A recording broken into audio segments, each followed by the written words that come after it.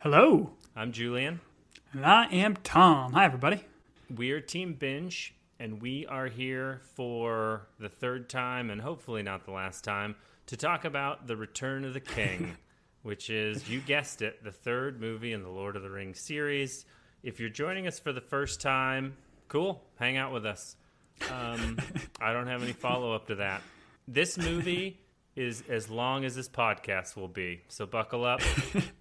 I thought it's supposed to be twice as long. Twice as long. So this is going to be an 8-hour podcast. 6 hours and 40 minutes. And what's funny is Tom and I are not real learned on Lord of the Rings lore, so it's just two dudes talking about a movie they don't really understand, but they really like a lot.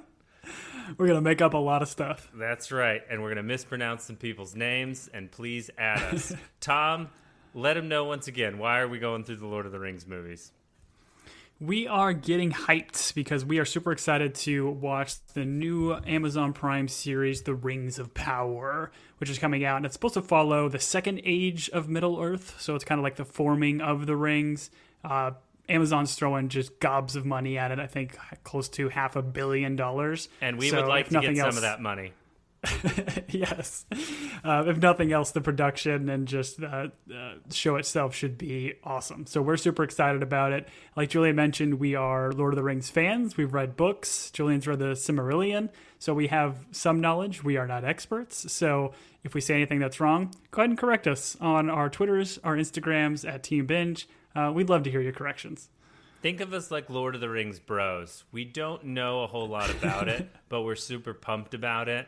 And we both have the ring inscription tattooed around our biceps so that when we're getting yoked up in the gym, people know that we know about the One Ring and the White Tree of Gondor, and that we're not fans of the Stewards, other than Boromir, but he's dead. Spoiler. Of course. Let's jump into it, Tom. We're going to do a summary, then hit some categories, and we are going to... start off by saying, last time I asked you, Tom, do you rank these movies? And you said The Two Towers was your favorite out of the three. I don't know that you asked me the same question. You might have. I don't listen to the podcast. But what I can definitely tell you is I like this movie. I like this movie a lot. I love this whole trilogy. All I can say is I know this movie is not my favorite one of the three. But I still love it. Okay. It's still great. There's still a lot of stuff in here that I love, and we'll get into it. I just want to point out that if I had to rank them, this one would not be one. I don't know where it would be, but it would not be one. And it would not be two. I think we did talk about that. I think I said I like Two Towers, and I think you mentioned you like The Return of the King. We can go back and check the tape if there's a way to do that. I don't know if there is at this point. But yeah, I think what my deal is with this movie, it's fantastic. The action set pieces are just over the top and amazing, especially for like the time that it was filmed with the effects and the CG. It still looks pretty dang solid. But what this movie I think is kind of known for is its 13 different endings at the end. Where it's just, it could end, it could cut, it could fade to black, it could fade to black. And I remember even seeing this in theaters and like, man, I got to use a bathroom. And I just can't because it just keeps going. It's like the Energizer Bunny. Yep. But other than that, I think, yeah, the movie is just spot on and does a fantastic job of buttoning up this whole quest. I think this is where Peter Jackson got the first taste of, you know what, I can really drag this out for as long as possible and no one can stop me. Oh, by the way, I'm going to take the Hobbit book and make it into 8 movies. We have not talked about him enough. I wanted to bring this up because this movie starts off very strong. Howard Shore is the one that does the theme, and there is something so like epic and eerie about like that through line, that theme music. I'm not even going to attempt it because I'll do it wrong. But it is both like unsettling, but also epic and beautiful, much like The Ring of Power. And that's probably what he was inspired by. Anyways, let's dive into the movie. This one opens up, and Tom and I will do favorite scenes towards the end. I don't want to spoil any of which one my favorite scene is, but we open up with Smeagol murdering Deagle, who is, I believe, his brother. All I want to say about this part is, why are underwater scenes so difficult to film? Why do all, like... I don't know that I've ever watched a movie other than Deep Blue Sea where underwater filming went off without a hitch. There's a point where he's being dragged by the fish, and it just... Anyways, love these movies. Don't want to nitpick. We watched Smeagol transform into Gollum, and for movies that are so dark, I like how all the Hobbit scenes are always very light and fluffy, but this one starts with a Hobbit murder. And you're like, okay, yeah, we're starting off with some light Hobbit murder. This scene was apparently filmed to be in Two Towers. It was supposed to be in like when they actually introduce Gollum and they say his name and he's kind of getting ready to come on camera. They were supposed to do this little flashback and show how kind of he transformed. But I really love it here in terms of opening it up. And we already got the cliffhanger from the last Two Towers at the end of that one where he's going to kind of lead them up to Frodo and Sam. Them up to Shelob. Yeah. Shiloh. Yeah, exactly. So getting his kind of whole transformation is fantastic. And again, they used some of those practical effects, which was really cool. And I do appreciate that they allowed Andy Serkis to be, Smeagol in this, as that actor, as opposed to trying to cast somebody else. Because that's apparently what they wanted to do initially. They didn't want Andy Serkis to be the Hobbit version of Smeagol. Like they wanted him just to do I don't know who else could have done that voice. I think that was it. Yeah, they needed him for it. I can't stand that voice. I mean, he does a great job. I'm just saying I wouldn't be friends with Smeagol. I'd be like, oh, that's how you talk? Here, take the ring. I don't really want to be your friend anymore. We get a cutscene of Frodo and the weight of the ring, like dragging him down. The days are growing darker. Little Chekhov's gun. We're rationing the lembas bread. Sam's trying to be very selfless here and give Frodo all the bread. And what I thought was interesting and poignant in this moment is Sam is planning for a journey home, and you can clearly see Frodo's kind of like, "Hey, just a little news for you, Samwise, Gamgee. One-way ticket, bro. We're going to Mount Doom, and that's probably our final destination." But I do think it's interesting that like Sam, the optimist, like.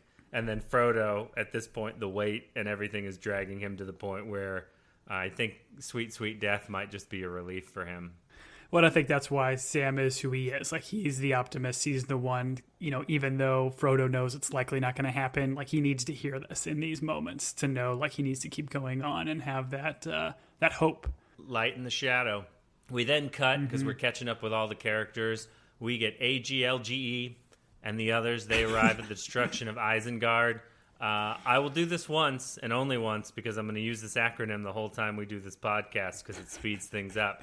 AGLGE stands for Aragorn, Gimli, Legolas, Gandalf, and Éomer.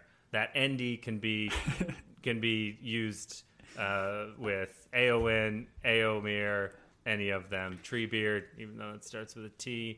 It's funny, though, because that was actually today's Wordle, AGLGE. Oh, really? You didn't send it to me. Interesting. You must be playing with someone else. Sorry.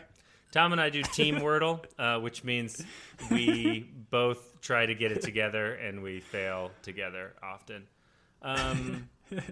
Pip and Merry are drunk and high. I wrote that in my notes as they dance on the smoldering wreckage of Isengard. It's pretty great. I do like the moment where Treebeard greets Gandalf and he calls him Young Master Gandalf, and you're kind of realizing... Yeah, that was good. Yeah, because Gandalf's been, he's hundreds of years old, maybe thousands, and then Treebeard's even older. Sauron's locked in the tower. Gandalf is like, no, we don't need to wreck the tower. He's got no more power. This leads us to the Pantaleer. I wrote it Pantomime? Somewhere.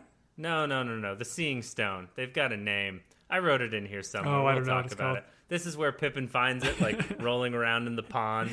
And he apparently sees something. Him and Gandalf exchange very dark looks.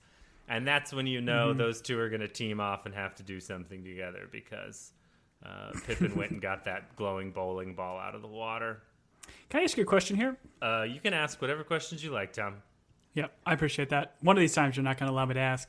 I watched just this regular version. I did not watch the extended one. Neither did you, correct? Yes. Or did you watch the extended? Okay, no, say this movie was long enough. I thought there was a scene, and you had mentioned it, and I felt like I had seen it before, where Saruman gets thrown off by Wormtongue. But that does not happen in this one that I watched, unless I blinked or something. Does that only happen in the extended? Here's the crazy story. I am pretty sure I've seen that scene. I don't think I saw it also in this. I was just going to bypass it because I figured I maybe hopped on my phone at some point and missed the scene. But maybe that is only in the extended version. Because, yeah, in this one, I think so. We don't see Saruman's demise, which essentially is Wormtongue pushing him off of the tower and him doing a sweet jackknife dive into the water. Maybe we got it mixed with another fiery figure falling off of a large tower. I don't know. We'll find out. Oh, man. Spoilers when we get to funniest scenes or times I laugh the hardest. A little bit of Denethor taking a fiery dive off the... Oh, no. All right. Anyways, we cut to Rohan. They're hailing the victorious dead. I love Rohan. I love everything about him. Like, Tolkien was like, listen, these guys are going to be horse Vikings. They're going to cheer death. They're great. Aragorn and Éowyn share a drink. Theoden's like, hey, he's a good man. I'm happy for you. You two are going to have beautiful babies. And I do think it's interesting here that Theoden recognizes that it was Aragorn that saved the people at Helm's Deep. I think he's finally come to the conclusion. He's like, listen, Éowyn, I was like, hey, let's ride out and die. And then Aragorn's like, no, let's ride out and save people. Yeah, and I think it sets up, Theoden seeing Aragorn as the king. Like, not just all of a sudden he's like, oh, okay, you can be king because you're Isildur's heir. Like, no, he understands and recognizes that Aragorn is a leader and deserves to be the king. Good point. Deserves to be followed. We get this quick conversation between Gandalf and Aragorn about their worried about Frodo. And he's like, what does your heart tell you? And it would have been great if Gandalf had been like, dead. Just, he's dead. There's no hope, For Aragorn. No hope. But instead, they smile at each other, and then, or a writer should have burst in and be like, Frodo is dead. It would have been great. Anyways, this movie should have been a comedy, but it's not. Although there are funny moments like Denethor jumping off the tower. Smeagol and Golem are talking about some cold-blooded murder and getting the precious. Sam hears about the murderer, and there's a lot of fat shaming of Sam by the murderer, Smeagol / Golem. Whenever he calls him fat, sure. I was like, oh man, cuts him to the quick. Which you would think if he was only living on lembas bread for, I don't know, months while walking, 30 miles a day, he wouldn't be the fat hobbit that Golem claims Sean Astin he is. He's not in Rudy shape for this movie. I thought he looked great. But I like my hobbits a little bit plump. That's me. Sam might have handled the moment a little bit better because Golem essentially taunts him into like losing his temper. So there's a little life lesson for you kids: when a murderous Golem taunts you, don't go for it. All right. Well, and he's laying the groundwork for the continued deception later. But yeah, I agree. He could have done a little bit more to let Frodo know exactly what was said, because when Sam listens to this, he openly hears him saying he is going to murder both of them. Sure. And Frodo's having none of it. Sure. Yeah, he just got to once again, characters communicating. Hey, Frodo, while we were sleeping, I woke up a little early. He didn't know I was awake. He was talking about murdering us. Let's not follow this guy. But they don't have that conversation. I only wrote Legolas talks about something menacing and looks serious. Classic legs. Oh man, I'm so glad you brought up that discussion about Legolas last podcast, because I've thought about it a lot and I'm sticking with my opinion. This is where they're all sleeping in the hall, and it's like slumber party time at Theoden's house. Of course, one person, the trickster's got to wake up and go do something. So Pippin goes and takes the Palantir. That's what it's called. Sauron sees him, and they get this slow motion fight with a flaming bowling ball as Pippin writhes around on the ground. That's a word. And my wife, who I love, was like, well, that doesn't look great. But once again, we're not going to nitpick. There's sometimes we go slow-mo in these movies, and I'm just like, why? Why do we need the weird slow-mo? We don't need the weird slow-mo. He is pantomiming with a Palantir, so, it fits. He's rumbling around, jumping, expressing his body. It's great. Sure. Those words are close. Palantir and pantomime. I see where your brain's going, Tom. Gandalf's like, what did you see? And he's like, I saw the White Tree of Gondor dead, Minas Tirith. And Gandalf's like, I know all the plans of the enemy. And I was like, okay, good. Thank you for making this story easy. There's a conversation about the heir of Elindir needing to come forth and Sauron. And this is kind of where they're like, hey, we're going to kind of explain the plot to you, which I appreciate because, once again, there's a lot going on in these. I only wish Galadriel had come on one more time and been like, the fate of men is going... I can't do her voice because her voice is great. But the conversation is then with Aragorn and Theoden. And Aragorn's like, come on, guys, we got to help him. And Theoden is like, why? Why should we ride to the aid of those who did not ride to ours? And if I was there, I'd be like, ooh, solid point. Fair point. And Aragorn's stumped by this. But now that Sauron thinks that Pippin has the ring because he's a halfling, him and Gandalf have to ride to Gondor, and they ride on the sweetest horse that anyone's ever ridden on. They get to ride on the old Lord of Horses, Shadowfax. And it's, I don't know, the friendship between Merry and Pippin, like in contrast to like Frodo and Samwise is a little bit more serious, but like I still think there's a deep like friendship between Pippin and Merry, where they're kind of the comic relief, much like Gimli.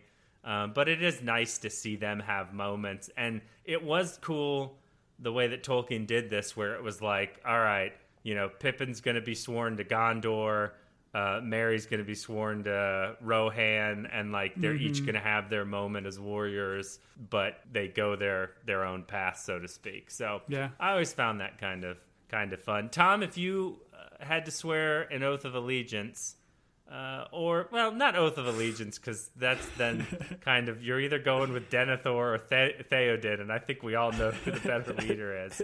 Are you a Gondor man or are you a Rohan man? What are you, when you wake up in the morning and you pour that cup of coffee, are you a Gondor man or are you a Rohan man? Listen, Gondor is a beautiful city. It's got probably some beautiful vistas. It is kind of overlook Mordor, which isn't probably fantastic. And like you mentioned, a lot of stairs. I'd much prefer the open ranges of Rohan. Okay. We're both Rohan men then. We're Dapper Dan man and Rohan man. Say again? We're Rohanians. Rohanians. Of the Rohirrim. Rohanian Rhapsodies. There's several times... Oh, good on you. There are several times where Pippin is called a fool, and then he's called the worst. And then I thought to myself, Pippin's taking a lot of beating here, just verbally, by this fellowship that he voluntarily joined, and has been of some use. And then Merry gives him the most precious possession, the long bottom leaf, or whatever, the rest of the long bottom leaf. The weed. It's like, you smoke too much, Pippin. Which, hey, no shaming here, all right? Maybe all of us smoke a little bit too much at times. Not any of that weed, only tobacco for me, thank you very much. Only the healthy stuff. We then cut to elves walking through the forest and, man. Scooping up some field mice, bopping them on the head. Okay. That's a song Listen, that I don't... you set me up. You're talking about elves walking through the forest. I can't not finish that classic. That is a song that I have not had any therapy to discuss. What is it about these people that they walk so slow through the forest and they're always dressed in their Sunday best? They are walking through the forest on their way to the ship, and this is where Arwen, who then sees Aragorn as I would say an old dad. He's kind of already graying when this child is. Yes. I don't see a lot of football playing and baseball pitching between this. He's like, listen, son, I had you later in life. I'm going to throw the ball. You go chase it down. Dad's going to sit here and watch I don't know. Something tells me that in this world, lacrosse is a big sport. The young boy the young boy's got to be someone's kid, right? Some cast member's kid. Or they're like, listen, give me the most beautiful elvish child you can find. And there was a casting call. And this kid looks right down the barrel into our souls as we're all like, all of us are like, yeah, we'd give up mortality to be that kid's dad. And And this, I referred to this in the last pod. I had the wrong movie, but this is where Arwen makes the choice. She's going to the Grey Havens to take the ships, to live eternally. And this is where she turns around. I do also want to mention, Tom, that at one point we mentioned that Arwen was kind of like a love interest. I do want to bring up that Arwen is a super dope warrior in that river scene where she takes on those guys. So I love Arwen as a character. I think the daughter of Aerosmith does a great job. And I just wish she got to show up and cut off more heads than she does. I think that's always a critique of like the Lord of the Rings or maybe with just not only the book series but with the movies for sure, is there's not a whole lot of like female empowerment. Like you get this amazing scene later on with Éowyn being able to stand up to the Night's King or the Witch King, which is just absolutely fantastic and gets me every time. But I couldn't agree more. There needs to be more of this. And I am looking forward to the Rings of Power because I do think we see in the trailers like Galadriel being a lot more like, aggressive warrior as opposed to just, wood and or an elf in a forest just whispering sweet nothings. Sure. Sweet nothings. The kid looks great. He touched my soul. I'm glad that Arwen made the choice that she made. She then has a conversation with Elrond. She's like, you have the ability to look into the future. And he's like, yeah, I looked into your future and I saw death. She's like, well, that's not fair because there's also a son. And he's like, oh, yeah, there's a son too. And then he's like, all right, well, I'm going to reforge the sword, which is the sword that Boromir, as every swordsman does, picked up and shoved into his finger to see whether or not it was still sharp, because he's an idiot. But then we hear the quote, Boromir's not an idiot. I apologize. I love Boromir. And I don't know that they, like in this scene, they do part of it, but I looked up the whole thing, and this has always been a great poem that Tolkien wrote, so I'm going to read it verbatim. And honestly, it's got a title, but I didn't write down the title. But it's, all that is gold does not glitter, not all those who wander are lost. The old that is strong does not wither, deep roots are not reached by the frost. From the ashes a fire shall be woken, a light from the shadows shall spring. Renewed shall be blade that was broken, the crownless again shall be king. And so this is the line about him taking, and I am blanking on the name of the sword, but the Isildur's sword that he uses, it was his father's sword, to cut the ring from Sauron. Jonathan. No, his name is not Jonathan. It's not Jonathan the sword. Damn you. Not Jonathan. When Thomas the sword, also the tank engine.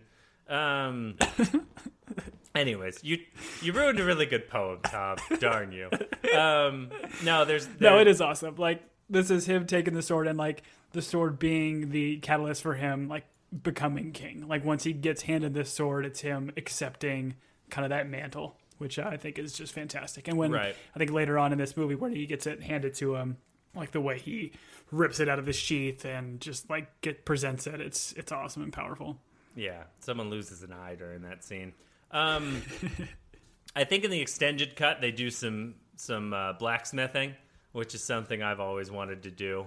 I know I'd probably get burned and be maimed, but it's always fun to watch people blacksmith. This is, of course, where Arwen has made her decision. She's going to become mortal, and to let us know that, L. Ron Hubbard's like, the light of the Eldar is leaving you. And I was like, oh, okay, cool. Now we know she's made her choice. Narsil is reforged into Anduril. And I do want to point out in the books, this happens on the first visit in Rivendell. So in the Fellowship, that's when he actually gets his sword and this happens. I would like to point out that I went online and I did not buy it, but you could buy the sword. And as a grown man at this age, I should not be looking at these things. But when when a movie is 3 hours long, and an hour is 30 minutes. But when a movie is 3 hours long and you've been drinking and you watch this movie, you're like, I've got some wall space where I could put a 6-foot sword on the wall, and that's not weird, right? So I'm slowly talking myself into it. And Tom, I'm not going to lie. If one ends up on my wall, one is also going to end up on your wall. So be Two ready. for one. Be ready for that. I'll take give me Legolas's little mini swords or daggers that he has. I'd rather have those than a 18-inch sword on my wall. Or not 18-inch, 18-foot sword. 18 inches, little guy. Oh man, so you'd rather have Legolas's? I'd get you Legolas's bow, but I'm afraid that if I got you a bow, You know what I want? You would You know hurt what yourself. I want Legolas's forearm guard.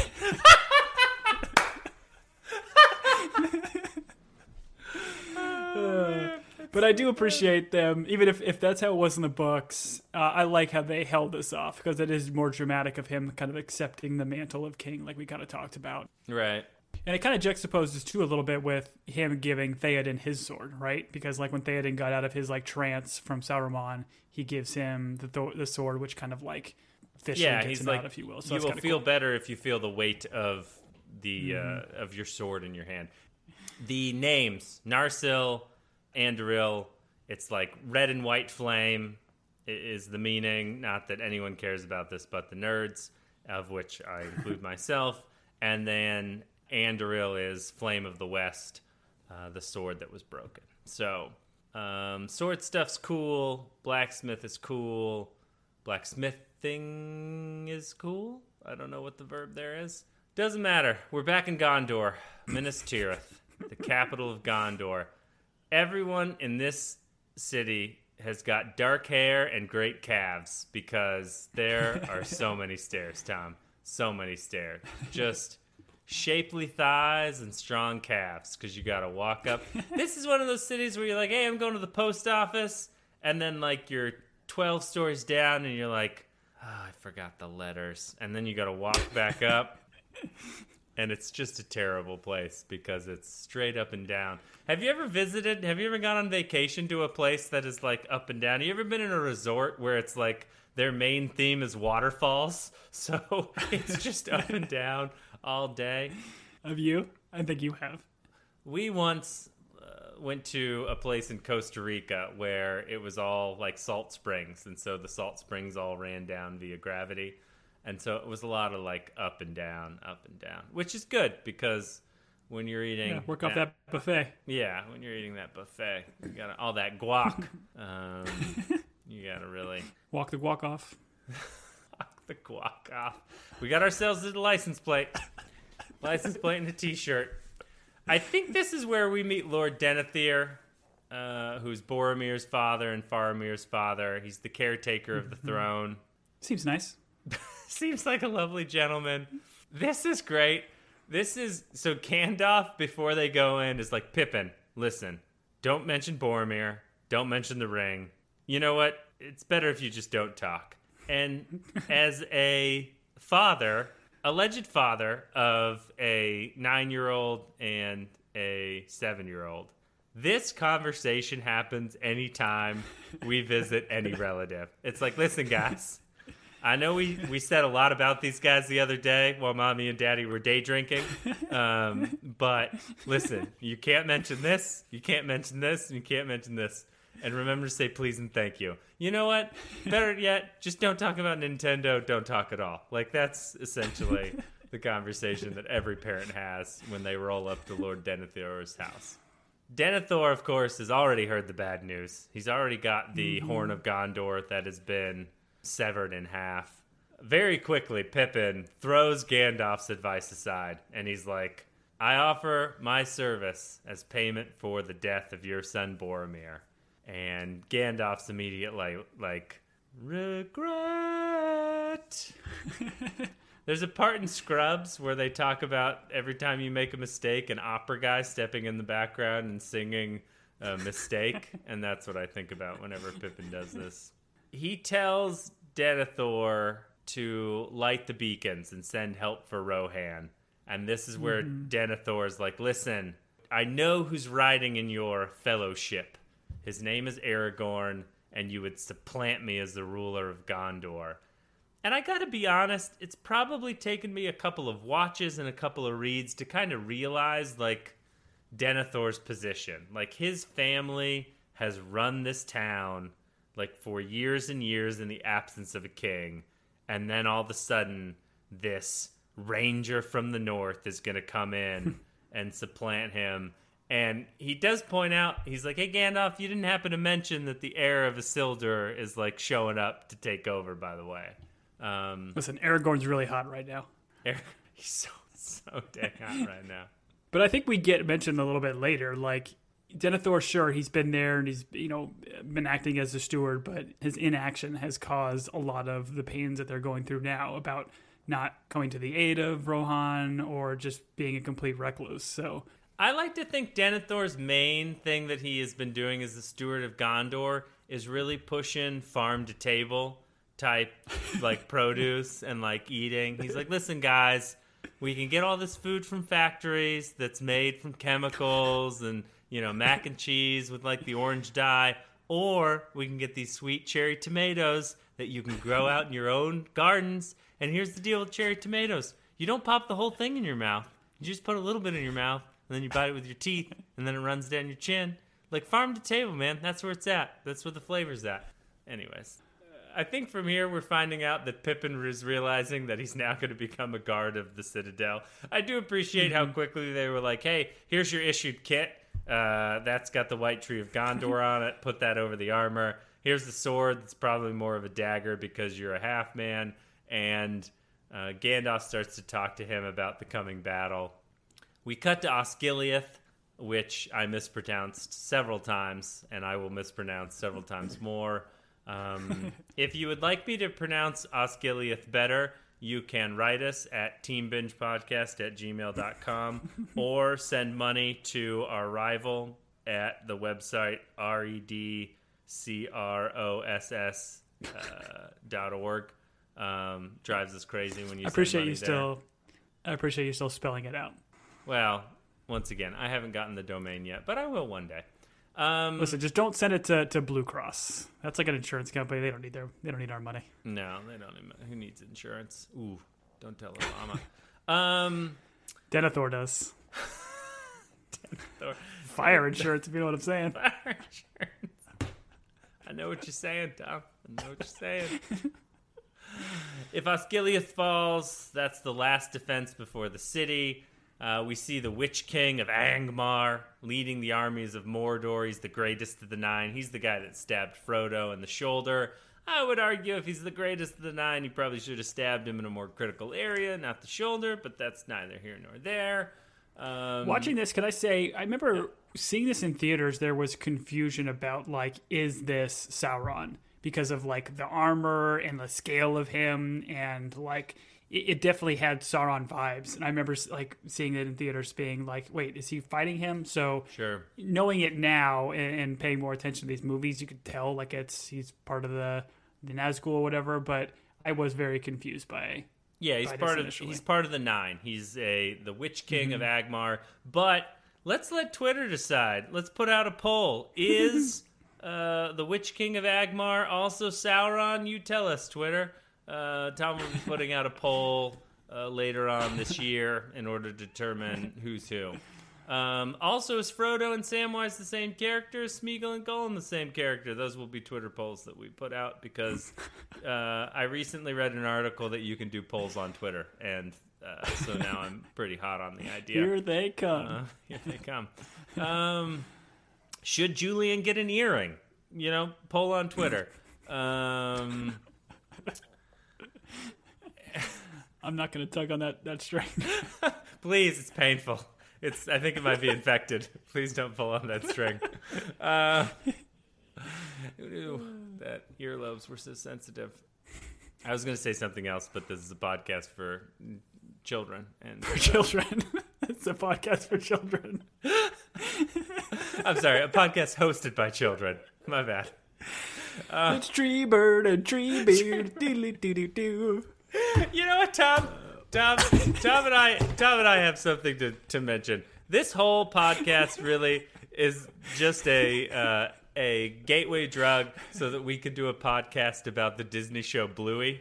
So, um, for those of you children that are listening to us right now, stay tuned because we will be going through every episode of the Disney show Bluey very shortly. They're 7-minute episodes, and man, they will make you cry or make you learn a life lesson.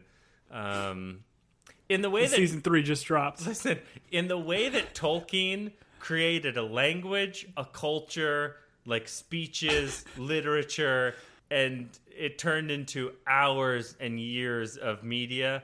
Bluey, whoever creates Bluey, those Australians, they can crush your heart and teach you something about life in 7 minutes. It's incredible. Anyways, I digress. We cut to Frodo.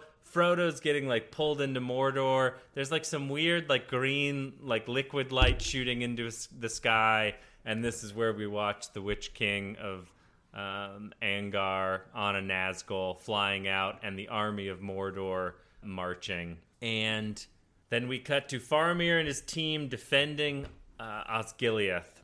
And I love Faramir. I don't love him as much as Boromir. I think Denethor and me hold that same opinion. But I love Faramir.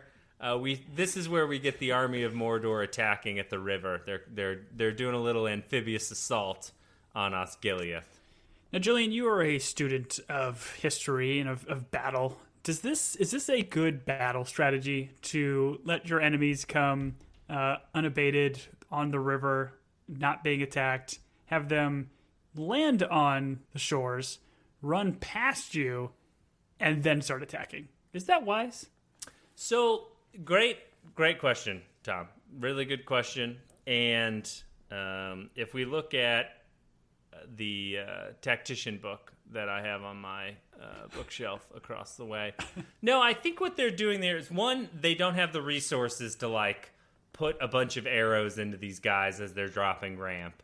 And then the other thing is, I think there are other people past Faramir, so he's kind of letting the first wave get to them because he can then they're like letting them into the trap before they attack them. But in overwhelming odds like this, it doesn't seem like a very good strategy. I had the same thought, like, hey, if I was defending Osgiliath, what would I do? And the answer would be fill the river with oil and set it on fire when the boats rolled in. Thank you, Braveheart. Case closed. We then cut to the scene. It was cool looking, though. It was cool looking. And once again, I like the guy that plays Faramir's like second in command, that older guy. He's great. He meets a great demise. Very peaceful. But the way this is all shot, like the ruins of Osgiliath, the lead bad dude with his one arm that doesn't work, and his Gothmog. Is that his name? Gothmog? Gothmog, yeah. Golly. Which I would argue, like, if this is like the orc general, like, it looks cool and it's cool makeup, but like he has like these growths that kind of go over his eye, so he can really only see well out of one eye. I don't think it would make you a fantastic warrior. It's very impractical. Well, he's a tactician. He's a leader. Okay. He's a leader that is more of a thinker than strength of arm guy. Okay, fair. We cut to Pippin climbing up, lighting the beacon, which is pretty cool. Yeah, and I love this too, because like you get then Gandalf right when he sees that first one get lit, he's like, hope is kindled, and then we get that cool montage of all the distant fires. And it goes on for a while, but I think it's really neat and impactful how it eventually just slowly works its way to Rohan. But I also think it's funny how some of the fires seemingly get lit within like seconds of each other, and I would argue like probably there's people stationed at each one of them, but it takes you at least a little bit to, you know, look up from your phone, see that the other tower is lit, and then put up your tower. Look up from your phone. I mean, come on. These guys can't just be staring at a distant like mountaintop for 8-hour stretches or whatever their shifts are. Oh man, what's the pension plan on a guy that gets the remote mountain beacon job? That's like, all right, honey, I gotta go to work. All right, see you in 6 months, and it's just like 12 on, 12 off, where you're staring at the other beacon. And I'm sure there's a part of them that's like, is that beacon lit? Yeah, I think that beacon's lit. No. Am I That seeing beacon's things? that beacon hasn't been lit in 400 years. Is it lit? Yeah, it's lit. All right, should we light ours? You do it. All right. Like, Wait. Look at the user manual. What does the user manual say what to does do? the user If the manual- fire goes off, what are we supposed to do? where they at the same time they have to turn their torches. They're like on 3, 2, and they both turn their torches at the same time. Aragorn runs into the hall. He's like, Gondor calls for aid, and Theoden. Listen, if you didn't listen to the last podcast, Theoden is my dude. I love Theoden. Theoden and Rohan will answer. And it's so good. I love Theoden. He's just the best. He's the best, and I love that he lives happily ever after into the age of men after this. We then cut to Rohan getting ready to ride to war. Eowyn's like, oh, I'm just going to ride to the first point, maybe the second point. I don't know. I don't know. I'm just going to probably, this sword. I don't know. This sword. I don't know how it got on the saddle. Aragorn, not at all suspicious. If I was Aragorn, I'd be like, cool, everyone brings swords. If you got a horse and a sword, come join us, because anyone can swing a sword. And I got into a conversation with you earlier where you were swinging a sword around, and you seemed pretty competent, so let's bring you along. Theoden's like sending everyone out. He's like, go to the Rittermark, go here, gather all the men. And then he says, he's got some great lines, so he's like, so it is before the walls of Minas Tirith, the doom of men will be decided.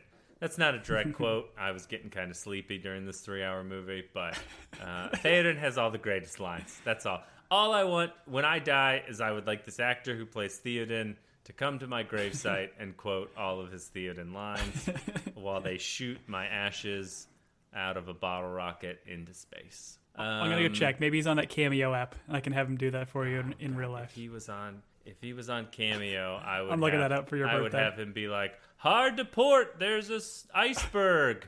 Ride, row hear him. And then everyone would get real confused because that's different movies. But he dies in both. Spoiler. Éomer gets his. He's like, and I guarantee this was a longer speech scene, but Carl Urban does it so well. They like splice in this moment where he's like, now is the hour, riders of Rohan. Oaths you have taken, now fulfill them all, for lord and land. And his hair looks great, and his beard looks great, and man, I would let him skewer me with his spear any day of the week. If I was an orc and I was fighting, that was not meant to be anything other than a... Anyways, this is a podcast for children.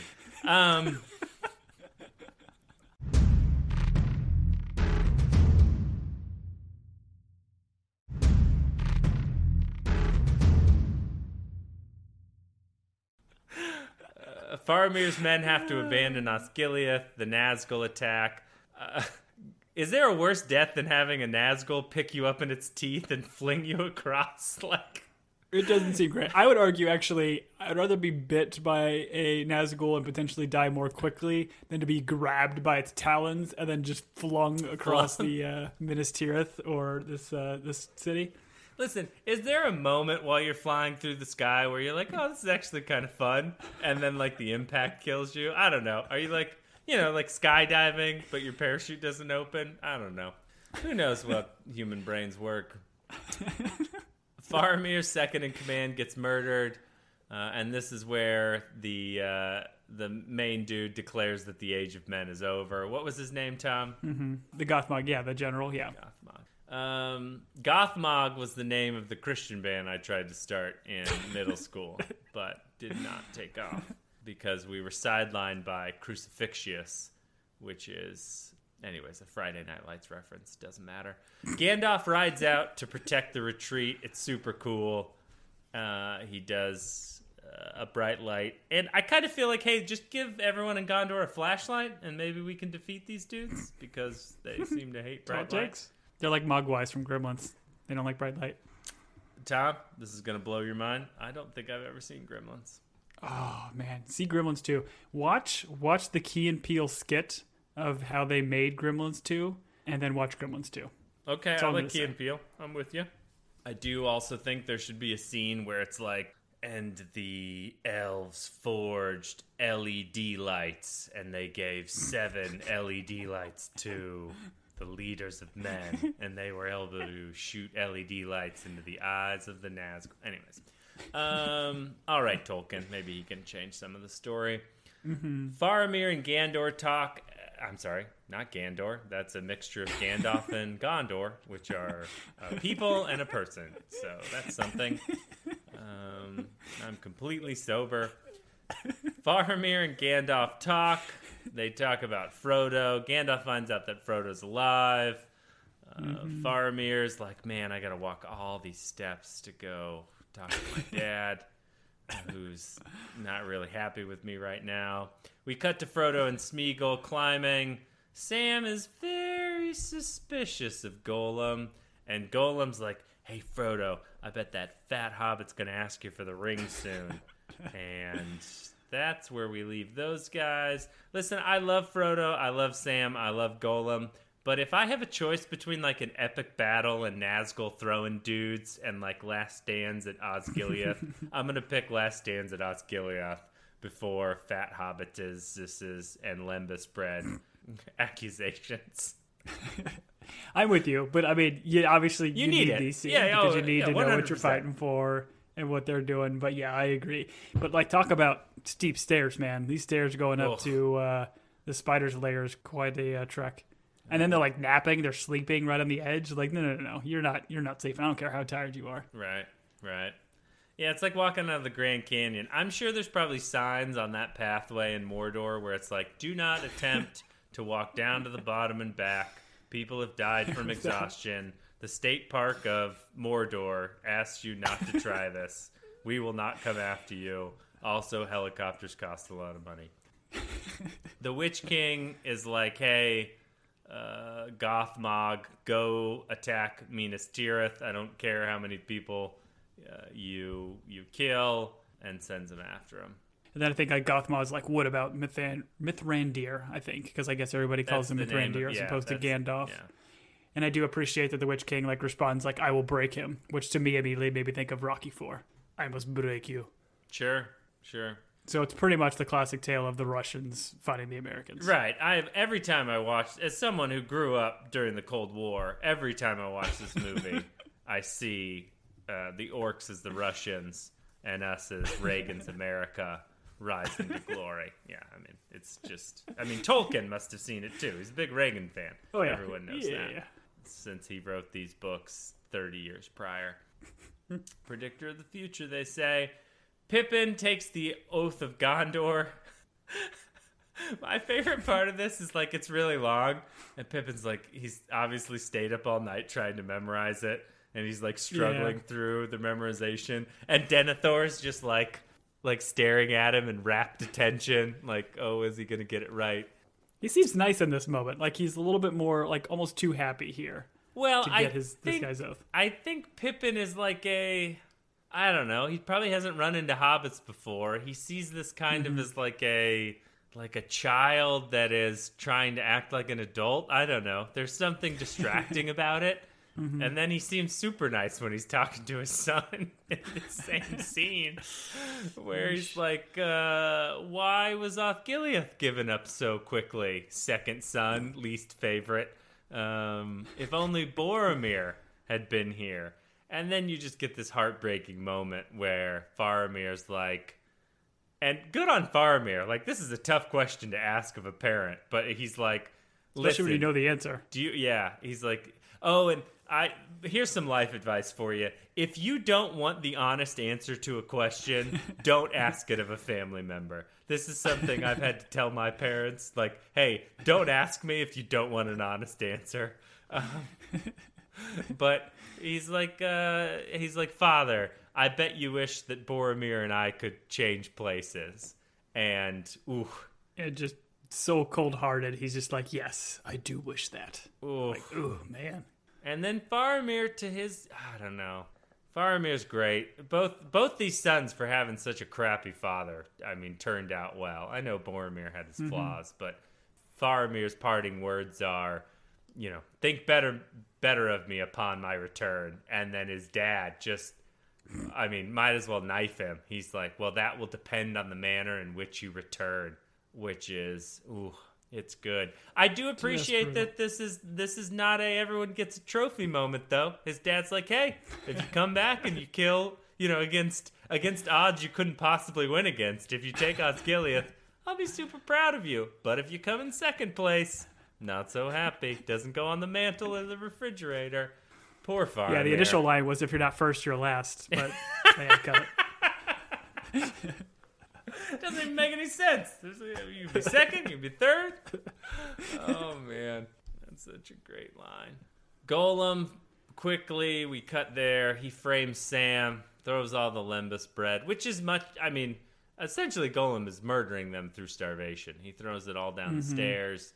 There is a point where Sam's like, what are you sneaking around for? Are you sneaking? And Golem's like, I'm not sneaking, blah, blah, blah, blah, blah. And then he's like, but I'm sneaking. Or the way he delivers the line, sneaking. I was like, oh, that's great. Sam playing into Golem's hand. He's like, I could carry the ring for you, Master Frodo.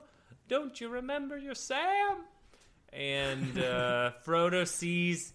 And I don't know. Maybe I'm giving Sam too much credit. Maybe Sam does want the Ring of Power so he can be the most evil, powerful elf. Or I guess he's a hobbit, so that wouldn't make much sense. But he would take the transform power, into an elf, turn himself into an elf, but he'd still be a short one, and they wouldn't give him those cool robes. Frodo sends him away. It's heartbreaking because Sam has been his most loyal friend. And this is where I would bring up our friendship, Tom, and I will give you the floor to apologize for all the times that you have sent me away, even though I have been your loyal Samwise. Go ahead. I haven't sent you away. If anything, I should apologize for the times that I've asked you to hang out with me. That's true. You're forgiven. It's been pretty terrible, but whatever. Faramir, oh God, this is so heartbreaking. I mean, and they just kind of double it up on you. It's like Sam's heart's crushed. He gets sent away. And, we're going to play some beautiful music. And we're going to have Faramir lead this unit to go take back Osgiliath. And Gandalf is like, listen, don't throw your life away. Your father loves you. He'll remember it in the end. We get Denethor asking for the song from Pippin. And...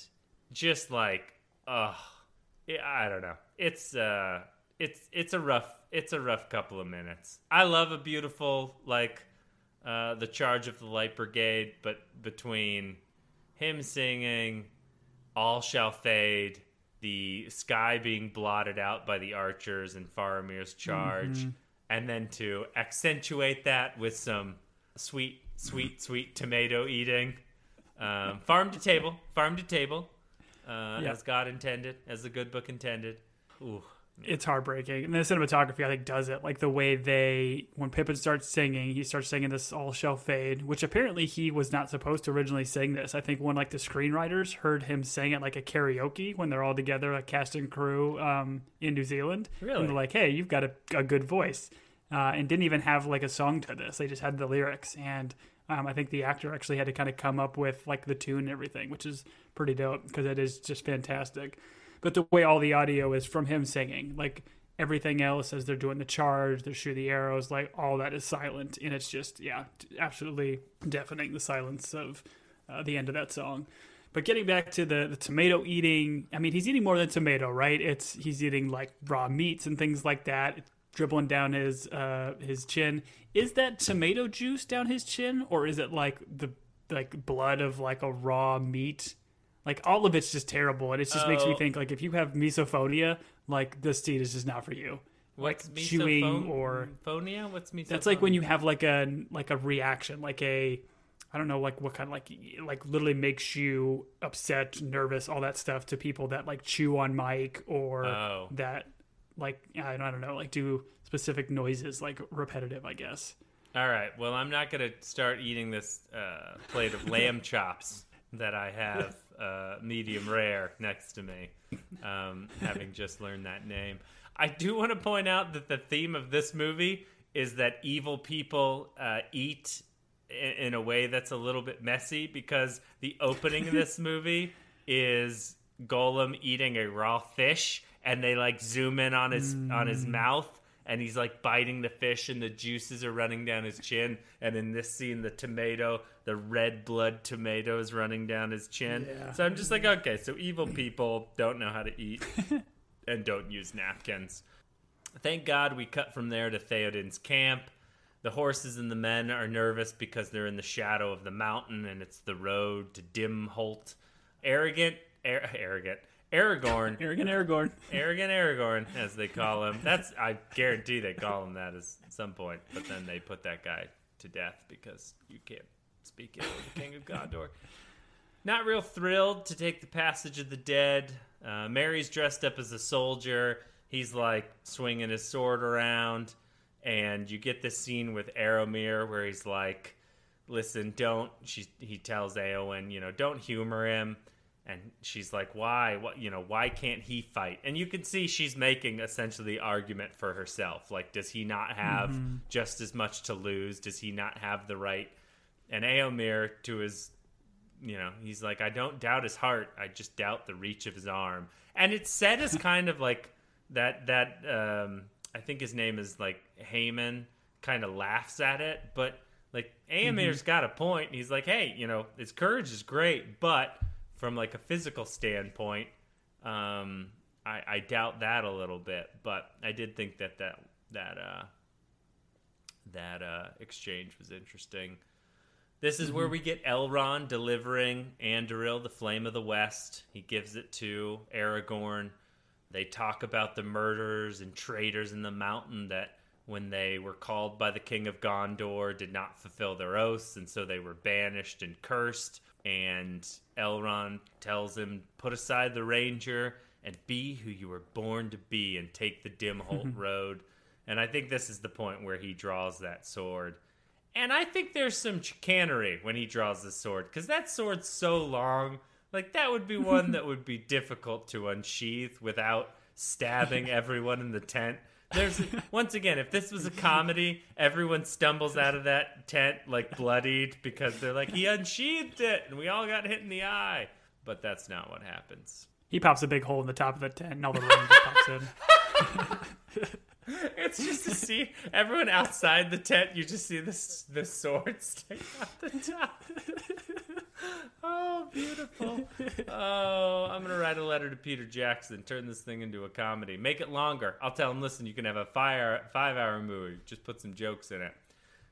Dude, I'm pretty sure the extended cut is 5 hours. I think it's 4.5 hours. I think I've watched all the extended cuts. That was my mistake. I watched this with my wife because she had never seen these in theaters or anything, and we watched these a couple of years back. And because I had never seen the extended ones, I'm like, okay, this would be a good time to watch the extended ones. Bad idea, because now my wife is not even listening to this podcast. Yep, she's out. She's abandoned us. And she was the funny one in the group. Éowyn tells Aragorn not to leave. Aragorn's like, listen, baby, what I said was just pillow talk. I'm in love with another. And he's got a great line. It is but a shadow and a thought that you love. A little bit of life advice. If you ever want to break up with someone, just say this. And then walk away and let them, for the rest of their life, be like, it's a shadow and a thought that I love. What the hell does that mean? Like, give them something to think about for the next 20 years. So once again, the line is, it is but a shadow and a thought that you love. And then go off with your dwarf and elf friend into some weird dead passage. And that's how you break up with someone. Yeah, you text them that and then ghost him. Ghost him. Which I would argue that's kind of what Aragorn's doing right now. He's ghosting them. By going to get some ghosts. Legolas and Gimli are going with him. There's no two ways about it. They are just such loyal friends. Gotta be honest, I don't know that I'm taking the Dimholt road. I think I'm staying with the Rohirrim. Not for me. Narrow canyons, dark caves, green ghosts. I don't love it.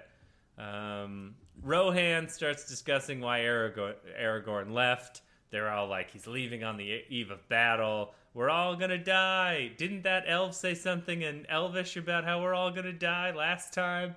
But Theoden's like, listen, we're gonna meet him in battle, even if we can't win, which is a great confidence booster. They're like, oh, great. Theoden's back to his the old death charge. He tells Eowyn, hey, by the way, I had a will done up by the lawyers. You're going to take over the throne. She very dutifully is like, what other duty would you have me do? And he's like, listen, I would have you smile again, not grieve for those whose time has come. You will see these days renewed, no more despair. And she's like, nope, don't want your throne. I want to go stab someone in the face, which I'm going to do very soon. Spoiler alert. We then cut to the men of the mountain who swore an oath to fight for Gondor. Aragorn gives this great, I do not fear death. And then he walks into the cave. I think this is where we kind of get like an exposition dump with like Legolas and Gimli kind of saying like why they're going in here and the fact that they had some kind of oath that they didn't keep, because it is kind of like fast and loose and they're going through this plot point very, very quickly. Right. I relate this whole thing to there was a Lord of the Rings Xbox game that just used a bunch of clips from the movie, and like a big part of it was these green ghost like dudes. And so every time I watch this and I see the green ghosts, I'm just like, isn't that a cutscene from a video game? And then I've got to remind my brain that the movie came first. But I do remember that video game being fun. Merry and Theoden, they have the conversation where a battle's no place for hobbits. Mary's like, all my friends have gotten to fight, why shouldn't I fight? And this is when Eowyn picks him up and they ride together. Aragorn meets the king of the cursed men of the mountain. They've got a great line. He's like, the king, I think, says something like, I don't suffer no fools. And Aragorn's like, you will suffer me. And then they do have this one thing that's like written in stone, and then it's like their mantra every day when the ghosts wake up and do yoga. They're like, the way is shut. It was made for those who are dead. The way is shut. We are dead. Namaste. And Aragorn's like, namaste this. I summon you to fulfill your oath. The line that was broken has been remade. And they have that cool scene where the ghost tries to cut him with a ghost sword, and he blocks it with a blade that blocks ghost swords. I was going to ask, would a normal sword, like if this was like Gimli or something putting up the axe, does it go right through the axe and just cut him down? Or is it because this is the fancy I sword? think that's is it because it's Jonathan? Yeah, because it's the sword Jonathan, which is very Old Testament of you, by the way. Because it's a super special remade sword, he is the heir of Gondor, he blocks it. But yeah, if Gimli had rolled in there, and I think we see this when they ex machina them at the fields of Pelennor, because they're just cutting through orcs that don't block any ghost blades. But so you mentioned too about like the green ghosts being like all kind of goofy and kind of video gamey, but I feel like when they do the close-up shots, I said they were in a video game. I did not say goofy. I did not say video gamey. I just said they were in a video game. I love how they're done. Go ahead, Tom. Ask your question.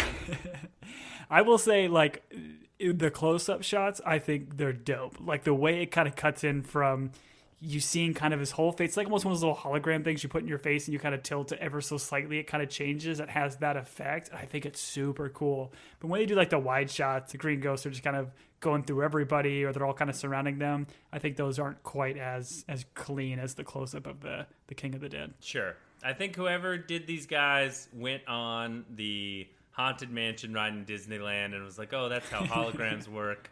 Oh, I can do this in a movie and a video game. But I'm with you. Yeah, the like flowing ghosts murdering everyone is different for me than these close-up scenes where you get to see like the decaying flesh of a cursed king, which I actually think look pretty cool. Aragorn's ultimate thing is fight for us and you will regain your honor. And I'm assuming that the ghosts from Pirates of the Caribbean that stole all that Aztec gold were also of the same crew because it's kind of the same, but I digress. Yeah, totally. We see the gathering of the Mordor army in Pelennor Fields outside of Minas Tirith. Faramir gets dragged to the gate by a very good horse and brought to Denethor. The army of Mordor fires some heads into the city, which that was brutal. In terms of psychological warfare, just great. I guess both psychological and chemical warfare, because there's probably going to be some diseases that come with those rotting heads. And also, if you picked it up and you were like, Uncle Greg, you'd probably not have a whole lot of heart to fight, but it is what it is. No. Denethor's like, the line of Stewars have ended. They've killed Faramir. He's a real negative Nancy. He blames Rohan immediately. He's like, where's Theoden? Where's Rohan? He then screams, abandon your post. Flee for your lives. And who shows up to hit him in the face with a stick? Gandalf. Oh, so good. Should have done that a lot sooner. Oh, so sooner. If there, I mean, it should be legal in your life where someone is screaming nonsense that if you have a wizard staff, you can hit him in the forehead and be like, it's like a reset button. Like, stop. But that's not legal because that would be assault. Don't at me. The catapult and trebuchet duel happens. And by that I mean the Mordor's catapulting. They're shooting cats. Well, they can't catapult. They have to catapult. The Dogapult. And then the trebuchet is Gondor firing. I thought it was a little bit interesting that Gondor decided to fire pieces of their wall at them, and I'd be like, well, maybe don't reduce your wall and shoot it at them. You kind of need those walls, but sometimes we're a little bit short-sighted as corrupt and evil men, as Elrond describes us. The Nazgul attack, once again, I mean, the best death would be to picked up in those claws and then for a couple of seconds be like, I'm flying! Look, Dad, I'm flying! And then the horrible crunch. I'm a real boy! Oh, man. We get some siege towers. Gandalf double guns it, and by that I mean he's using his staff and his sword, which is, I believe, is called Glamdring. Pippin saves Gandalf, because Gandalf's like, go away, you have no use in this battle. Nope, Pippin stabs some dude, I'm assuming in the groin. And then we have the cool scene where I do appreciate, like, there are certain flavor flourishes that they put on these movies. Like, I don't know if in the books they described this gate ram as a flaming wolf head. Maybe they did. Once again, maybe I should have looked it up, but it's just such a cool, like, look. It's like, for one, I don't know how they did it. I don't know how the thing's not just burning. I don't know how there's just flame in his mouth. But a swinging, like, on pivoting chain wolf head that slams into the gate but also has fire in its mouth. It's just such a cool look. Like, I don't know. I think, too, like, what they do with a lot of, like, the armor, like, whereas all the elvish stuff is just gorgeous and everything is ornate for the sake of being ornate. Everything for the orcs and those guys is usually just hammered out, very purposeful for what it needs to do. But this is kind of just, to your point, a cool flourish that looks super dope. Yeah, it's like what a defense contractor, they were like, listen, what's it going to cost us to get a gate ram that's about 30 feet long and can put down a gate that, I don't know, probably has... We probably need to put like 1,000 pounds of pressure on it per swing. Also, we want this ram to look like a wolf with flames in its mouth. And the contractor's like, I don't know. We're going to have to probably hire on about 50 more engineers. Anyways, and then it has to go through the process of like being approved. And they've got to put out bids to other companies because, obviously, because of Dick Cheney, you can't just give your friends the contracts. Anyways, I digress. Frodo and Gollum enter a cave. We discover it's I think it's Shelob. It's Shelob, Shelob's lair. He uses a little bit of the file of Galadriel, which is the light of their star. Frodo gets caught in a web. I've never liked this because I'm just not a spider guy. I'm not an insect guy. I live in a house where spiders and scorpions show up at random. I don't like it. And I do appreciate that Frodo and Smeagol get into a fight. And once again, Frodo could just crush this dude's skull, but then Smeagol plays the victim, and Frodo's like, I'll show mercy for like the 5th time, and lets him go. Galadriel shows up in Frodo's mind to encourage him. I don't know if this is some sort of starvation hallucination or what. I don't know. Maybe it's like part of the vial or whatever that he gets, so that she has the light. It's like part of her is speaking through it. I don't know. But, Well, no. yeah, it kind of gives him this extra little burst. If you get a Galadriel hallucination, you've got to crack the vial open and then snort a couple of lines of the vial in order to get that straight, or rub it on your gums. Yeah, Stardust, Narsil. All right, Frodo gets caught in a web, and we cut. I do like these effects, like all the like webs and stuff that they do, and how he gets like suspended in the webs. It's pretty cool. I do appreciate that stuff. It made me think of the production value of all of this, like setting up all these caves, every take that he's running through and messing up all these webs. They got to go back and do it all again. Sure. Like, it is incredibly impressive.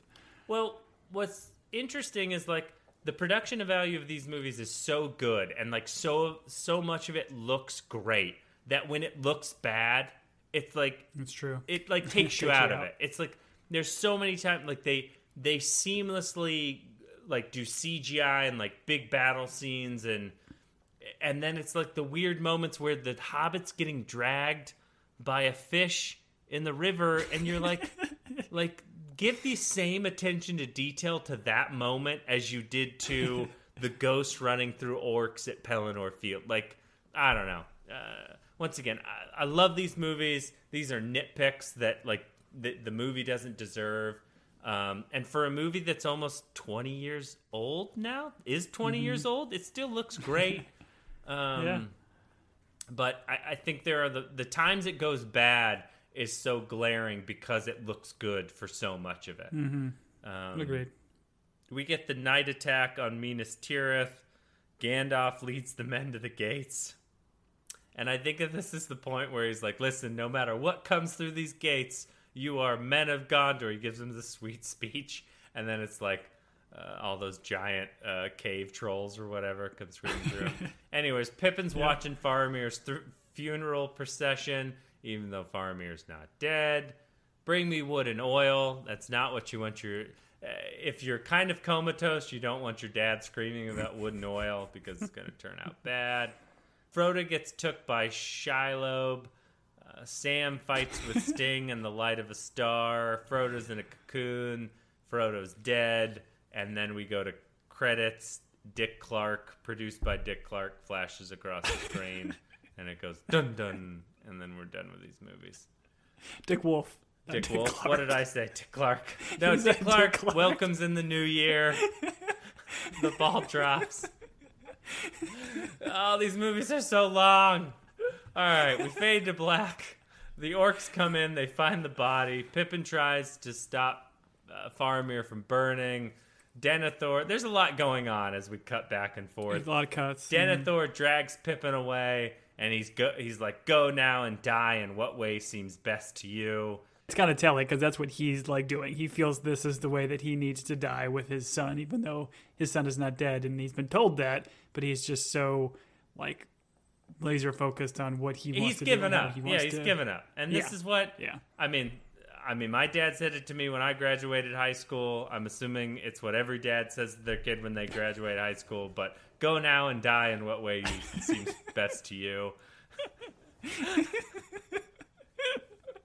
And I was like, Dad, I'm going to go to college. Sad. He's like, nope. Anyways, Theoden arrives on the field of Pelennor. And good God, Tom, I love the horns. Theoden. You get all these horns. Yes. I love Theoden so much. He's such a great character. It's like Tolkien poured all of the best speeches into him. And so he's in front of his dudes. And let's put aside like what the acoustics are for someone shouting in front of, I don't know, 8,000 people on a field, like who actually heard him.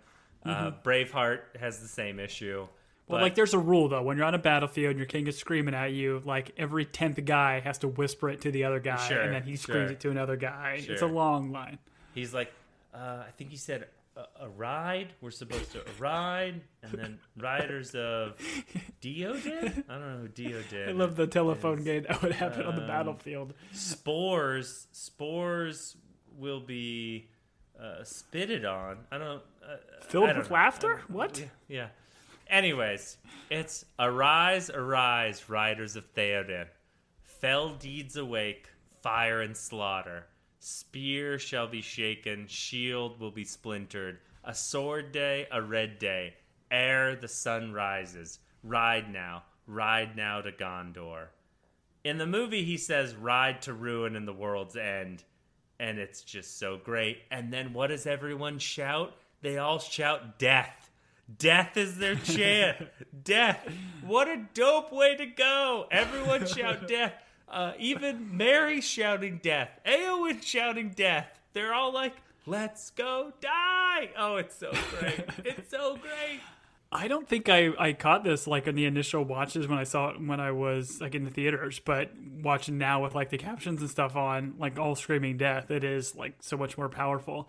I recently even saw a little snippet from Tolkien himself talking about like what is Lord of the Rings about, and he mentions very specifically like it's about death and how like the stories of death and how it's inevitable for everybody. He's got this very interesting, just kind of philosophy around it, and the way he speaks to it is just so eloquent and beautiful. And to have it epitomed in Theoden and the way he rallies these troops to go and die for the honor and for humankind, it's just epic. It's so lovely. So lovely. He does this cool sequence too, like after given this deal, he kind of like runs next to or rides his horse next to that front line, and he's kind of using his spear or his sword to tap the spears of all the kind of the front riders, kind of more or less, I guess, blessing the spears with the king's sword, which I think is dope. But apparently that was not even scripted. That was something that actor who played Theoden thought about that on the day, and they filmed it and they loved it. They kept it in. No, it's great. I mean, it's the same. It's like fist bumping before going into a fist fight. It's just like human contact. Hey, dude, I've got your back. You've got mine. Like, I don't know. It's I love every. There was that one guy with like a relatively weak spear, and it breaks when he goes by, and he's like, crap. I just got a stick. The spearhead just fell off. And he's like, all right. He's like, well, I'll move to the back line. And they're like, no, you're staying with us. And he's like, oh, great. So some orc's just going to get really bruised. Splintered. Orc the Splintered. We cut to Denethor, who, just as much as a leader of Theoden, I would put these guys on the same pedestal in terms of warlords. What's Denethor doing? Covering himself in some sort of sweet, smooth oil, telling them to light the fire. And this is where Gandalf and Pippin come in. Gandalf does this sweet like skid with a horse that no one's ever done before, where he then throws Pippin on top of the fire, and they roll Faramir. Pippin jumps off, right? Like this is Pippin doing this himself. Like he Yeah. pops on to save Faramir, and like his sheer size and how much effort he had to give just to kind of push and shove him off was super cool. And it's cool to see Pippin having this heroic moment. Sure. And this is quite possibly the most memorable of the... Because, like, we find out Faramir's still alive, but Denethor, covered in oil, catches a little bit of flame, and then he takes off. First off, it's tough to run in a gown. It's tough to run in a gown covered in oil. It's tough to run in a gown covered in oil that's aflame. And where does old Denethor go, Tom? He goes the entire length of seemingly 8 football fields to the very poorly designed hole in this wall at the end of Minas Tirith. Super cool visual, but just a super silly moment. Right. The movie cheats a little bit because that is a long run, and they cut from him like running from the Faramir Death Pier to him jumping off that edge. But to your point, that's like a 3-minute sprint. Like, and he's an old man who's only been living on farm-to-table tomatoes. Like, he's probably going to get a little bit tired. Have you ever been lit on fire? When you get lit on fire, it literally lights a fire under your feet. Sure, it'll that's make you fair. run fast. There should have been a scene where halfway through he's like bent over, hands on knees, like, and then he restarts his sprint. Like, he's taking deep breaths while on fire. Anyways, I don't know. I might be misremembering this, but I'm pretty sure I watched this in theaters and people laughed during that scene. But I think so too. it is what it is. we should mention that Theoden and their charge is awesome. They're just like cutting dudes down, and they're ruining the orcs. And you're like, yes, Rohan is crushing people. And then who shows up but the Easterlings and the Timothy Oliphants, as you like to call them. And Theoden's like, reform the line, reform the line. And then they charge the Oliphants because that's all you can do. Éomer spears an Oliphant pilot. That was pretty cool. Yeah, like kind of like just takes down the whole Oliphant, which I think the Oliphant like falls over and uses tusks and hits another one, so it's like a 2-for-1. But I love how like all these guys, like, because like to your point, there's only so much you can do to try to stop these beasts, and they have like I think later sequences you see these Oliphants like just riddled with arrows. It's right. Like Oliphant acupuncture, which is great. Sure. So I'm sure they were just loving it. Eastern pain relief, as they call it. Éomer double blades it. She pulls out 2 swords and just starts cutting legs, which is awesome. Gandalf and Pippin are sitting there waiting at the gate to open, and they have this great line where Pippin says something like, I didn't think this is how this would end. And Gandalf says, end? No, the journey doesn't end here. Death is just another path, one that we all must take. The gray rain curtain of this world rolls back, and all turns to silver glass, and then you see it. And Pippin's like, what? What do you see? And Gandalf says, white shores and beyond, a far green country under a swift sunrise. And Pippin's like, well, that isn't so bad. And Gandalf's like, no, it isn't. And I looked this up, and apparently this description of a gray curtain rolling back and all turn is actually when Frodo takes the journey to the Grey Havens at the end. And so this is like a description of the elves in the afterlife.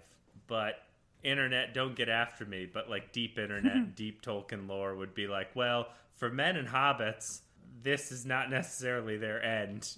We don't really know how they end. This is like Gandalf and the elves. They get to enter this like sweet afterlife. So anyways, it's a lovely moment where Gandalf gives his eloquent he gives hope, right? description. Yeah, that's what it is. To Pippin, it's hope of, hey, this isn't all there is. There's something after this.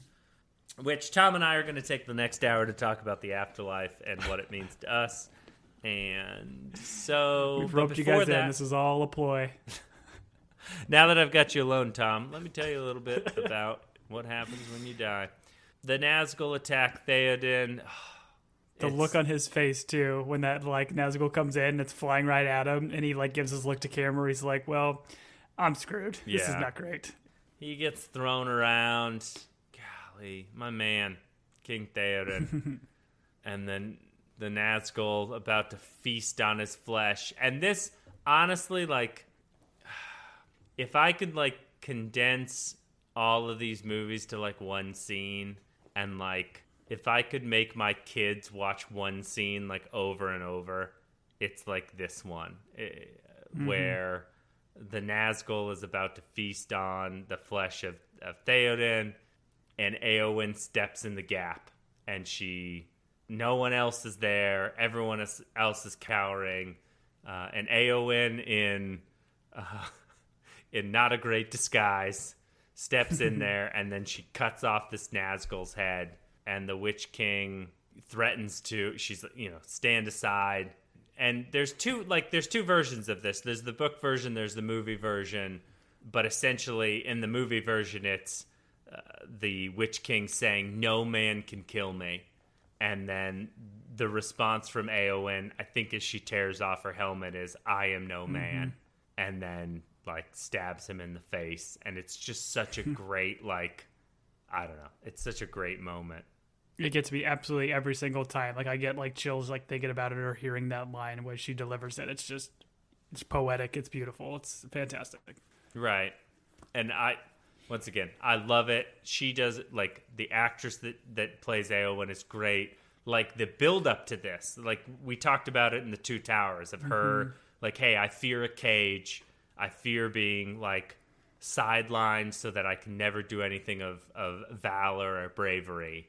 And then to have this moment where there is a Rohirrim of men that do not stand in the gap, and she's the one that's there to defend her kin, is so good. And then in the books, because I looked this up, just the like dialogue between Éowyn and the Witch King, and it's the Witch King threatens that he will bear thee away to the houses of lamentation beyond all darkness, where flesh shall be devoured, and thy shriveled mind will be left naked to the lidless eye. He boasts, no living man may hinder me, whereupon Éowyn removes her helmet and declares, but no living man am I. You look upon a woman, Éowyn. I am Éowyn's daughter. You stand between me and my lord and kin. Begone, if you not be deathless, for living or dark, undead, I will smite you if you touch him. And then she kills him, and it's great. It's awesome. Incredible. Yeah. Anyways, I would pump that scene into my veins, into my kids' veins. It's such a great moment. Just to be clear, what you want to pump into your kids' veins is an animal getting decapitated and a Night King getting stabbed in the face. It is an evil Nazgul with evil intentions, and then it is a Witch King who has come to decimate men, their freedom, and hates America. So yes, I want to pump that into my kids' veins. So it's kind of like quails and the grubworm population.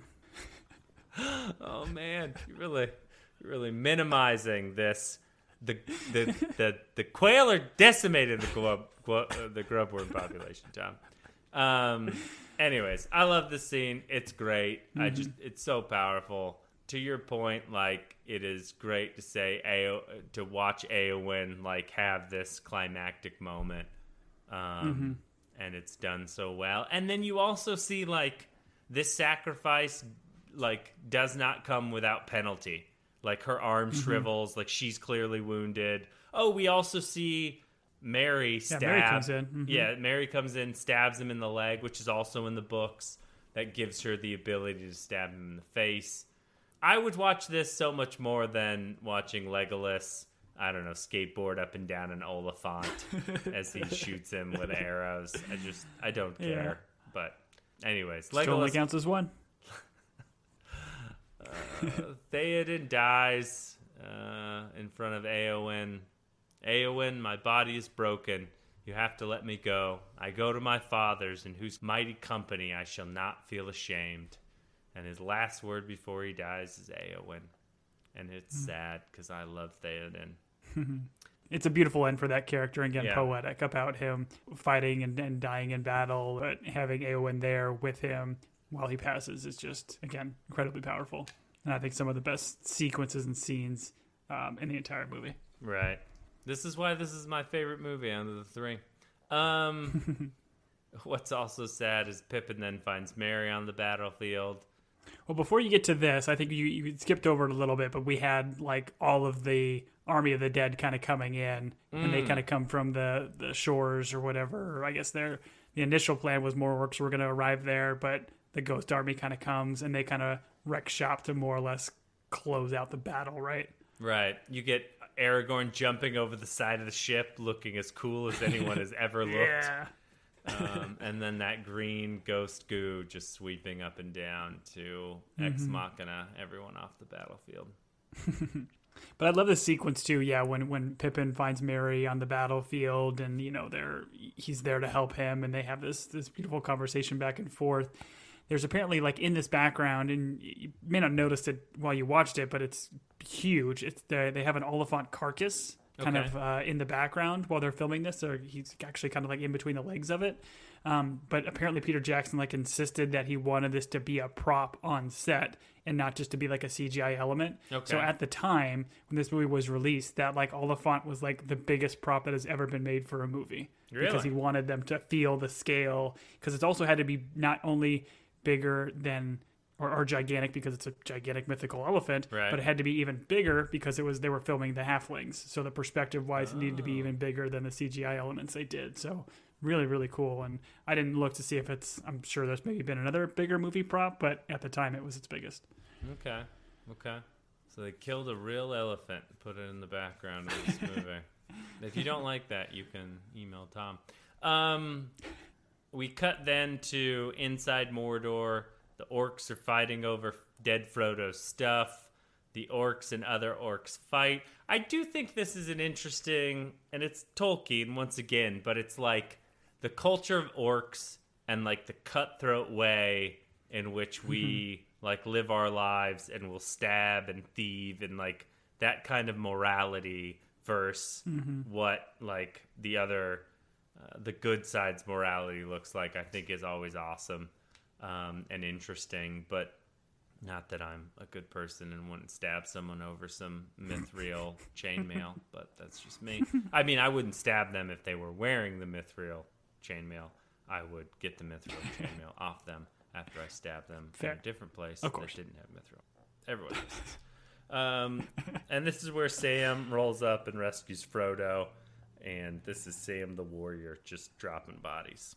I like this. At first, you get a silhouette, and you think like he's just gonna scare these like 3 orcs off or whatever. But like he kind of comes around, and he's just a little halfling, so then they Right. kind of attack him, and he just takes all 3 of them on. He's like, "That's for Frodo.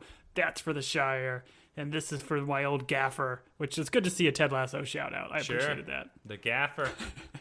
The gaffer. What is that referencing? What is the gaffer to Samwise here? So the gaffer is his dad, and I think a gaffer in the Shire is like a gardener. That's what I always assumed. He was like okay. Not a that- soccer coach. Right, not a soccer coach. He kills all the orcs. Sam has the ring, which he gives to Frodo, not without some complicated feelings, because Frodo's like, "Where is it?" And Sam's like, "I have it here." And once again, another actor doing a great job of, hey, should I give this ring up or should I become the most powerful Samwise Gamgee in the world? But he passes the test. He gives it to Frodo because he's Samwise Gamgee. And then we get disguise time. They dress up as orcs. And this enters us Adorable little into orcs. the third act.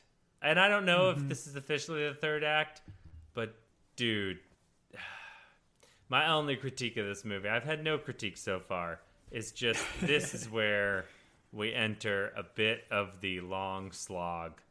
And if you've been drinking and it's late at night, this is kind of where you start to tune out. But they still have this like great scene where, or not great scene, but great sequence where they attack the Black Gates. So Aragorn decides he wants to attack the Black Gates in order to distract Sauron.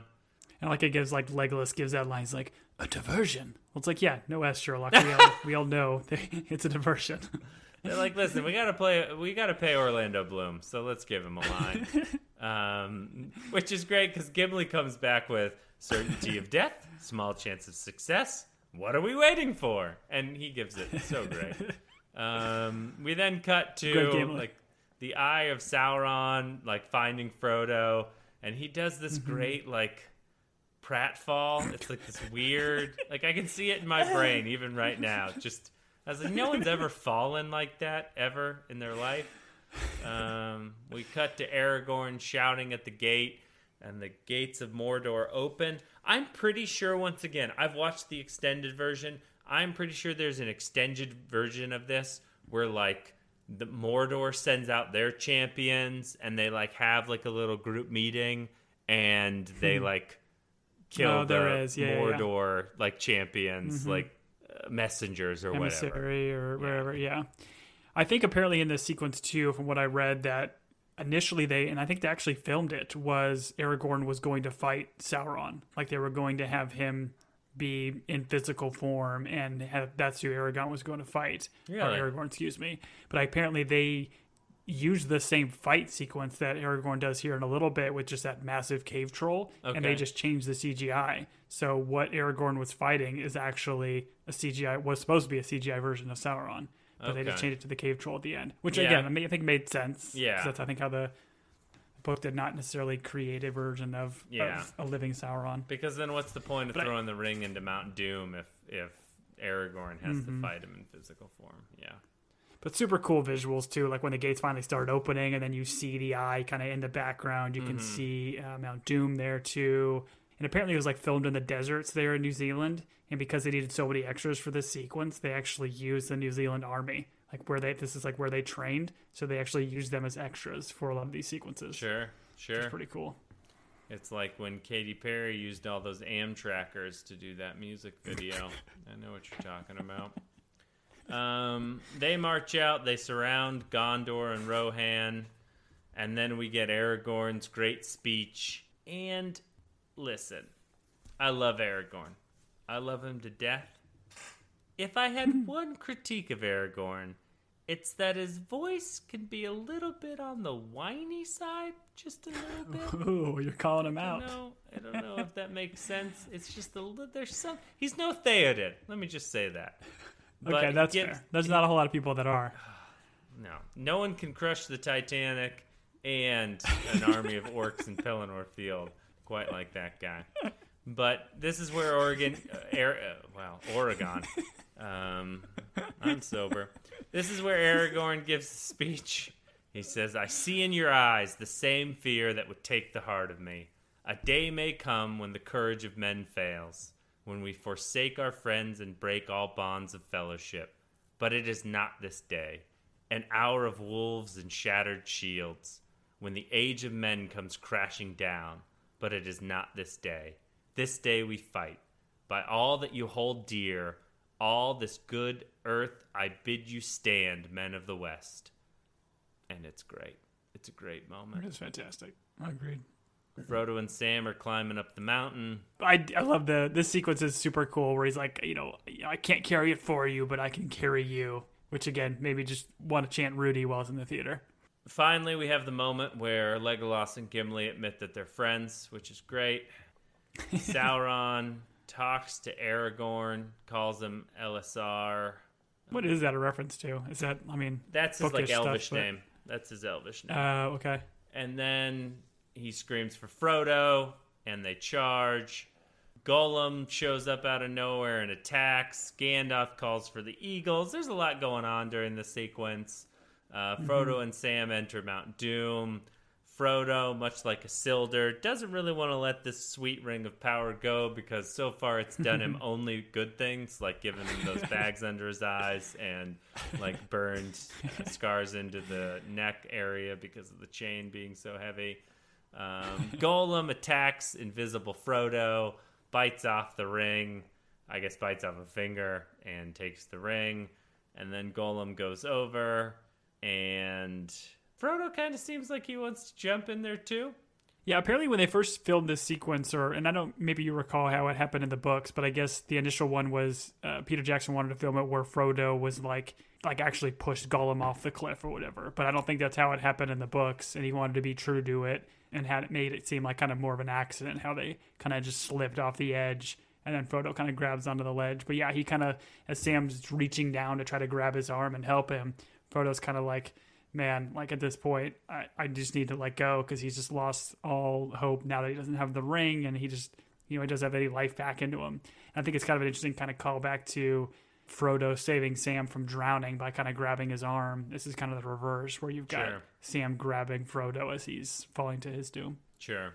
Yeah, I don't think in the books Frodo pushes Gollum. I think it's Gollum is so infatuated with the ring that he falls on his own. I could be wrong on that. But the ring is destroyed. It floats on the lava for a little while. And you're like, so dramatic. Cool. And then it goes in. And the tower collapses. The army cheers. And everyone then starts to cry because Mountain Doom explodes. Yeah, there's like, Frodo, he did it. Oh no, this is not good. But as they're on their little island, as the lava flows by, the eagles save them, as eagles are wont to do. Tom, I'll give you the next 30 minutes to go through your favorite Eagles songs.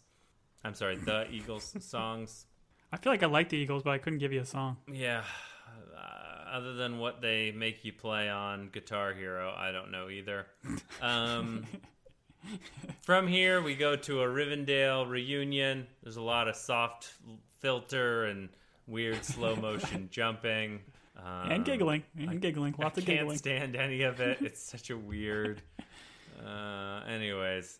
Maybe we're not in Rivendell. This starts like Maybe the we're endings. back in Minas Tirith. Yeah, these are all the endings. Aragorn gets crowned. Aragorn sings, which... Some life advice for everyone out there. If you're ever in a ceremony, out of nowhere, just start singing. Don't tell people what you're doing. Be Billy from Outer Range. Just start singing. Exactly. Everyone will love it. Aragorn sings. Arwen shows up, but she doesn't Very show up like a dramatically. normal I don't know person. why she's hiding.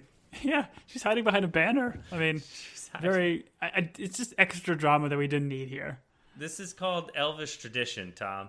Everyone knows that when an Elvish lady is showing up to her lord's crowning, she shows up behind a weird paper banner that she then lights on fire and lets fly into the sky, like in the movie Tangled, which we're going to do next.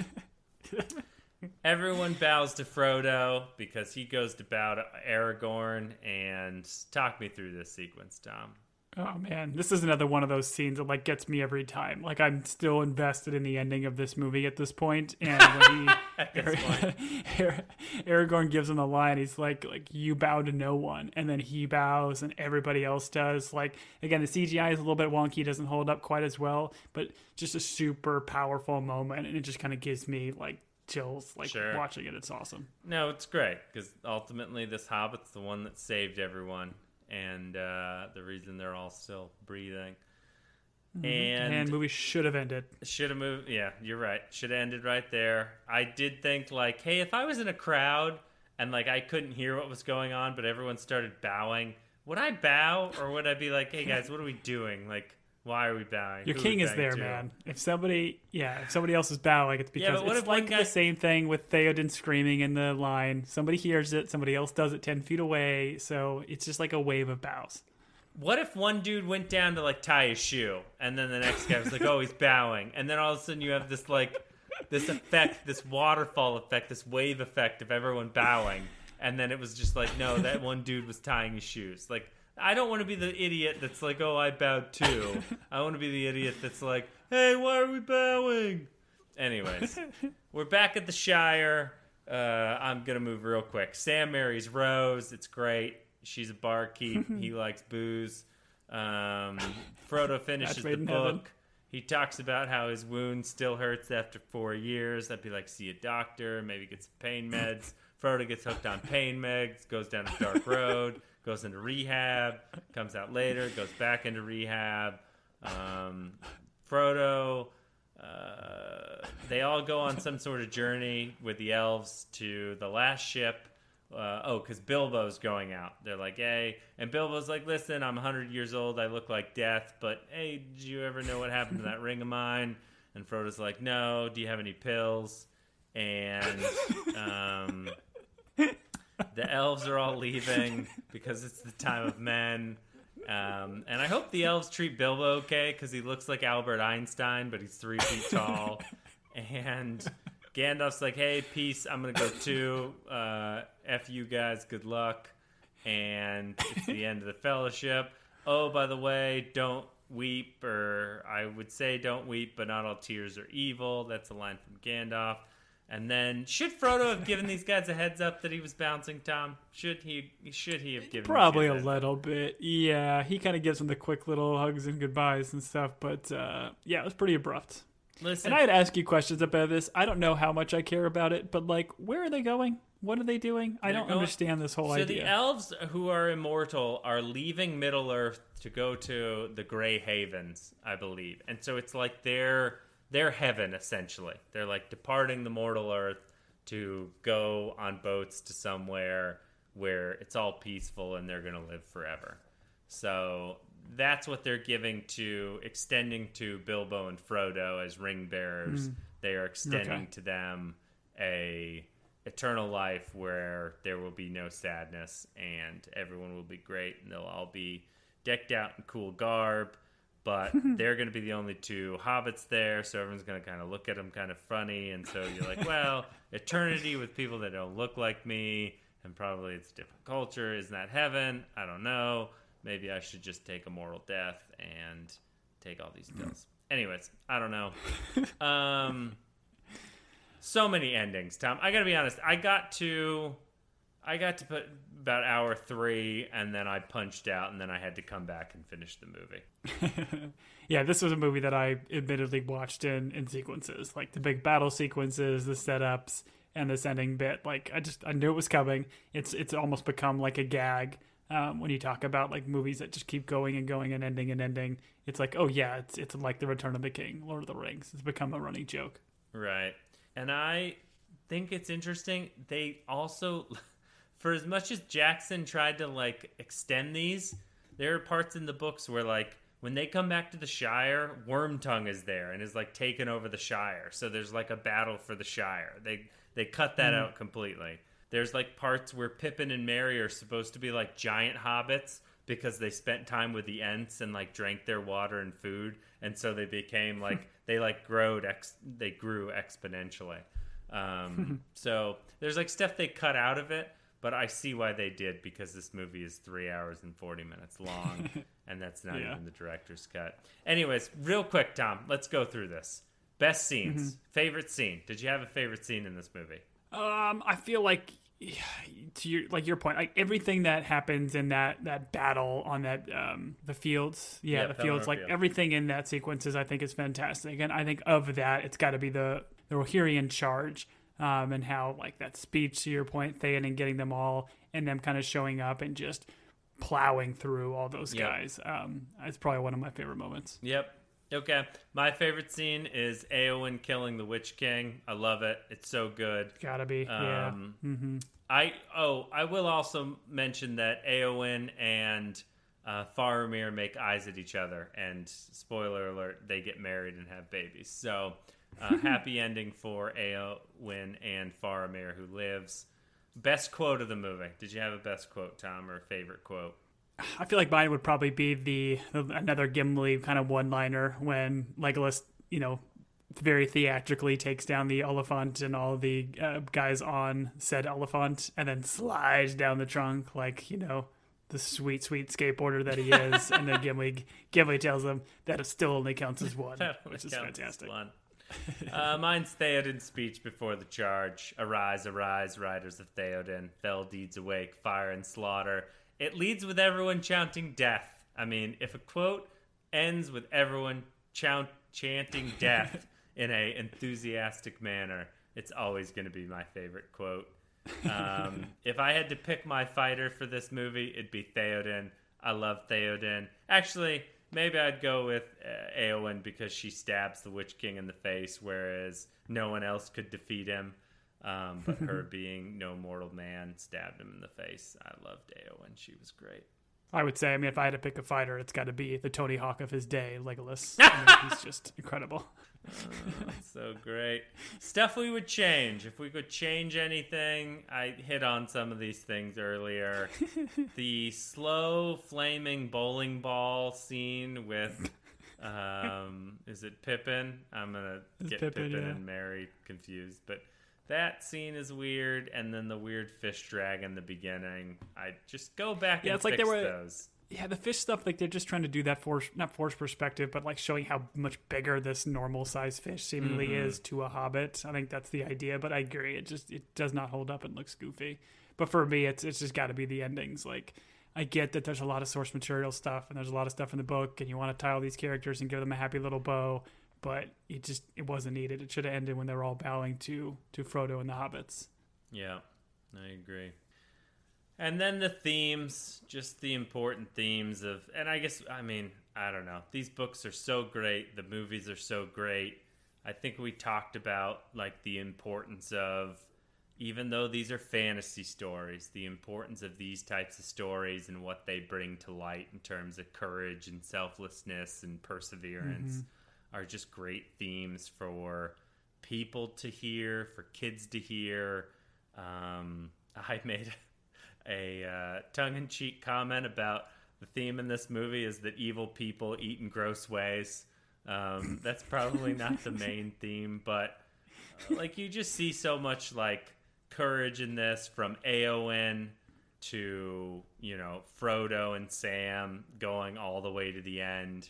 These movies are excellent in their representation of courage and valor and selflessness, that I think they're important, and they're just a lot of fun to watch. And I have shown these to my 9-year-old and 7-year-old. They enjoyed them. They weren't too scary. Obviously, they don't get maybe the deeper meaning, but once again, it's like show them what courage and valor looks like. And so hopefully as they get older, they'll read the books and rewatch these. But I had a lot of fun watching all these movies. And even though this one may have not been my favorite, simply because of the length, I guess, it's still a great movie that is heads and tails above a lot of other movies. So I'm glad we got and to I think do this is... Yeah, for sure. And I, like we said in the beginning, this is why I put this trilogy up as, some of the best movies that I think have ever been created as a sequence of movies. Like, there's a good movie in a handful of three every once in a while, but for all three to be this impactful and this powerful and so well adapted by Peter Jackson and everybody involved is tremendous. And that's why I'm super excited to be able to get back into Middle-earth and see what they do with the Rings of Power, because there's such brilliant source material already with Lord of the Rings. I know the Silmarillions, it's kind of its own beast, but very interested to see kind of how they adapt and how they do more of this, because it's going to be fun to rejoin this world after 20-some years. Yeah, I agree. Well, we appreciate all of you for joining us. We want to give some shout-outs to just people that have listened to us and supported us. John out there in Louisiana. John of Texas out there in Louisiana. We appreciate your support and sticking with us. And we appreciate those of you that write us and write questions and engage. It's always fun to hear from people, because Tom and I obviously just do this as two friends that like to talk to each other and have decided to record it. I don't know that there's more to it than that, but we appreciate all of you that have engaged and enjoyed this. If you want to reach out to us, you can email us at teambingepodcast@gmail.com. Tom, what are our other handles? We've got Team Binge Podcast through Twitter and Team Binge on Twitter, and then Team Binge Podcast on Instagram. And generally we'll post and try to engage. So please reach out to us, follow us, like us, rate us on your different podcast apps. Just once again, we are here because Amazon is releasing the Rings of Power, which is September, what, Tom? September 1st. So they just announced, but you'll probably know this by the time you listen to this. But so September 1st and September 2nd is when they're going to release the first 2 episodes. So we'll do our best to try to record those and get them out to you guys as soon as we can. But our plan is to watch these weekly, get them out for you so we can really enjoy the show together. But thanks again, Julian. I appreciate the ride and excited for the new series. Me too. I've been Julian. And I've been Tom. Adios, everybody.